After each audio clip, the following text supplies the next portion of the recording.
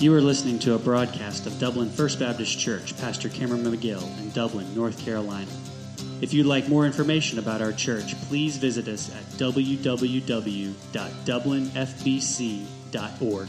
That's www.dublinfbc.org.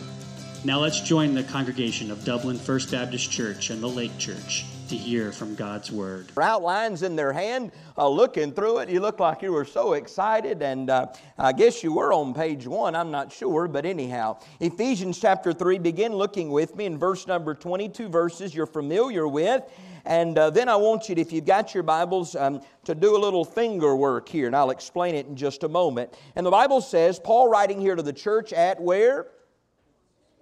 Ephesus. Good, Ephesus. He's writing to the church at Ephesus and he says, "And now unto Him that is able to do exceeding abundantly above all that we would ask or think, according to the power that worketh in us. Unto Him be glory in the church by Christ Jesus throughout all ages, world without end." Now take your finger and kind of flip over there to Revelation chapter 2. It's not a long trip. Just a short distance away. And if you've got your Bible, I want you to take those pages and kind of pinch them together. You see what I'm doing? Kind of pinching them together. That's 30 years. It's 30 years from the time that Paul would pen a letter to Ephesus to the time that John the Revelator, under the inspiration of the Holy Spirit, would pen the words of Jesus concerning Ephesus. So 30 years after Paul said, "Unto Him who is able to do exceeding abundantly above all that we could ask or think," the Word of God. "Unto the angel of the church of Ephesus write." I love that because in this particular text, the angel refers to the pastor. I've been called a lot of things, but seldom an angel. "Unto the angel of the church of Ephesus write, These things saith He," that is Jesus, "that holdeth the 7 stars in His right hand, who walketh in the midst of the 7 golden candlesticks," that is the church of the New Testament. Jesus says, "I know thy works, and I know thy labor and thy patience, and how you can't bear those which are evil, and you've tried them which say they are apostles and are not, and you found them to be liars. You have borne," that is, you have persevered, "and you have had patience. And for my name's sake you have labored, and you have not fainted." You, church at Ephesus, have been faithful. You have been so very blessed. In other words, Ephesus, you have witnessed the exceeding abundance of Almighty God in your midst. But then verse 4 comes in Revelation 2. "Nevertheless," Jesus says, "I have somewhat against thee, because you've left your first love." Tonight I just want to share a few thoughts on the subject, who is able? Who is able? It may sound like a question, but it's not a question at all. I am grateful to know that we know personally the who of this statement. The Alpha and the Omega, the beginning and the end, the first and the last. I am thankful that we can have a personal relationship with the who that can not only bring about the exceeding abundance, not only bless a church, not only grow a church, not only gather the flock of God, but also unify and give harmony and give that sweet spirit that blesses us and encourages us week in and week out. I am thankful that I know the who. And I am thankful to know that I am a whomsoever that the who loved enough to send His only begotten Son. Let me give you 2 things tonight. Number 1, the promise of exceeding abundance. The promise of exceeding abundance. When I think back over the years of ministry and what God has allowed me to witness and to be a very small part of a very big thing when it comes to the church, I'm grateful to know that I can look back and see past abundance. I'm grateful to know that you don't have to look far to see the hand of God at work. Beloved, I don't know if we truly understand it or not. Sometimes when we're so very close to something, we don't see the growth that is taking place. Sometimes we'll take our children to see family or friends that we've not seen in a long time, and they'll say, my, haven't they grown? And we look at one another and say, really? We've not noticed it because we've been so close, so intimately involved and aware daily of that growth, we really don't appreciate it like someone at a distance.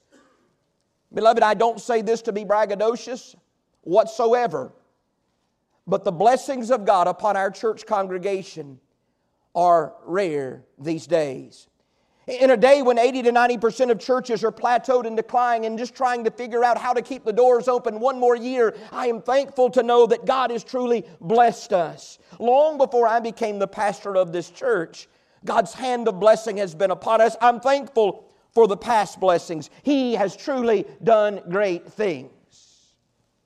But I'm also thankful for the present abundance. I'm thankful to know that we don't have to just look back and say, look at how good God was, and look at the heyday of our church, and look at the way things used to be. Churches can be a very nostalgic place. If you were to go to most churches today, the church that I kind of grew up in, if you will, and if you were to go there today and bring their membership together, they would spend their time talking about the past and back in the day when the church was full, and back in the day when the church went through a time of revival, and back in the day when the church had young people in it, and they reminisce with great joy, but there's nothing to look at right now. I am thankful to know that on Sunday we had so many babies to dedicate we could hardly fit them at the altar. I'm thankful to know that week in and week out we see young people coming to know the Lord and coming into our ministry, and families being ministered to, and God just doing some amazing things in the here and now. I say to you, one day we're going to look back at these days and say, wow, do you remember those amazing times in the life of the church? Oh, but there's even more. Sure, we look back in the past, and sure, we look around at the present, but you say, preacher, how can you be so sure about the future? Because Jesus said to His disciples, after that the Holy Ghost has come upon you, you shall do greater things. And that promise does not have an expiration date. There are no limitations. There are no particular places that promise is limited to. I get calls on a regular basis and wanting to do interviews and things like that based on our church, and I'm grateful for that. And they're saying, we want to find out what's going on in Dublin, because there are very few rural communities that are seeing a church grow, and especially reaching the younger generation. I am thankful to know that simply preaching the Word and standing for what is right, but also standing in love and embracing our community and being the arms and the hands and the feet of Jesus will give us the guarantee of greater things even to come. Our abundance is not just limited to the past and to the present, but also to the future. So I, for one, am excited to see what God is going to do tomorrow. Amen? Sometimes that's difficult. You've heard my story probably about the man who had been the longest living member of the church. He had been a member of that church all of his life.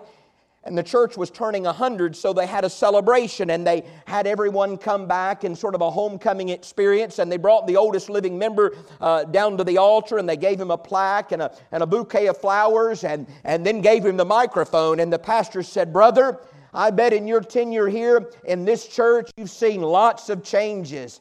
And he thought for a minute, and he said, yep, and I've been against every single one of them. Beloved, I'm thankful to know in this place that change has never been a four-letter word, that we don't change just for the sake of changing, but we realize that those who fail to understand and acknowledge the need for change will be destined to repeat the past over and over and over again until finally there is no future. In this day of church survival, because of the amazing hand of God, I'm thankful to know that Dublin First Baptist and the Lake Church are not only surviving, but we are thriving. To God be the glory, the promise of exceeding abundance. But let me also share the problem of exceeding abundance. The problem of exceeding abundance is found there in Revelation chapter 2. Sometimes because we are so blessed, we become accustomed to that blessing. We become accustomed to the services that we have and the sweet spirit that exists here, and we no longer appreciate it. Let me tell you, There are times people will say to me, "Preacher, you travel a lot and you have to miss sometimes, and you go and you preach in other places." Let me tell you, the best thing that I can do for the sake of this church is every once in a while get away and preach somewhere else, because it brings me back charged up and so very grateful for the place that God's called me to preach. I'm thankful for that. Jesus said, "I know your works." Beloved, if you were to look at my life or at your life, you might say, busy. Busy. But would we be able to say faithful? Active. But would we be able to say passionate? Why do we do what we do? The Bible says that the church at Ephesus had lost their heart. They had lost their first love. They had forgotten their first love. It was no longer a spark in their life. It was no longer a passion in their life. Notice in Revelation 2, there's first the commendation. All the things that they were doing right. They were carrying out their ministry well. But in this text, there's also the complaint. And it was the why behind the what. I want you to hear that tonight. The why behind the what. When we think about all that we do as a church, when you think about all that you do as a part of this church, whether you teach a class or sing a song or work in a committee or whatever it is that you do, ask yourself the question, what is the why behind the what? What is my motivation? Am I doing it because my heart is leading me to and it blesses me and I have a great desire to do that? Or is it just checking off a box? Filling a role? Our nominating committee is at work and you have surveys and that you're to fill out and turn in, and I pray that you would truly be prayerful about this and say, "God, I want to find that place that I can be used and that I can serve you with great excitement." Luke chapter 12 verse 48 tells us this, "To whom much is given, much shall be required." We acknowledge the blessings of God, but with those blessings comes a requirement. It comes a great challenge. What are we going to do with those blessings? Matthew chapter 6 verse 33 reminds us to seek first the kingdom of God and His righteousness, and then all of these things will be added unto us. So we're not seeking buildings and facilities and parking and land, and we're not seeking expanded ministries and camps and all of these things. We're seeking first God, His kingdom, His righteousness, and then trusting Him. All of the other things, all of the other important yet incidentals will come to pass and will fall into place so long as we are serving God out of a faithful and a pure heart. One of the saddest pictures I've seen in a long time. It was a picture that we had prayed for and we rejoice in. It was a picture of Dwight Blizzard from about a week and a half ago. He had prayed that he would live long enough to see his new grandchild, and he did. And he was there holding that grandbaby with a big smile on his face but tears flowing down. And I can only imagine what was going through Dwight's mind. Probably something like this: "I know your life is going to be special.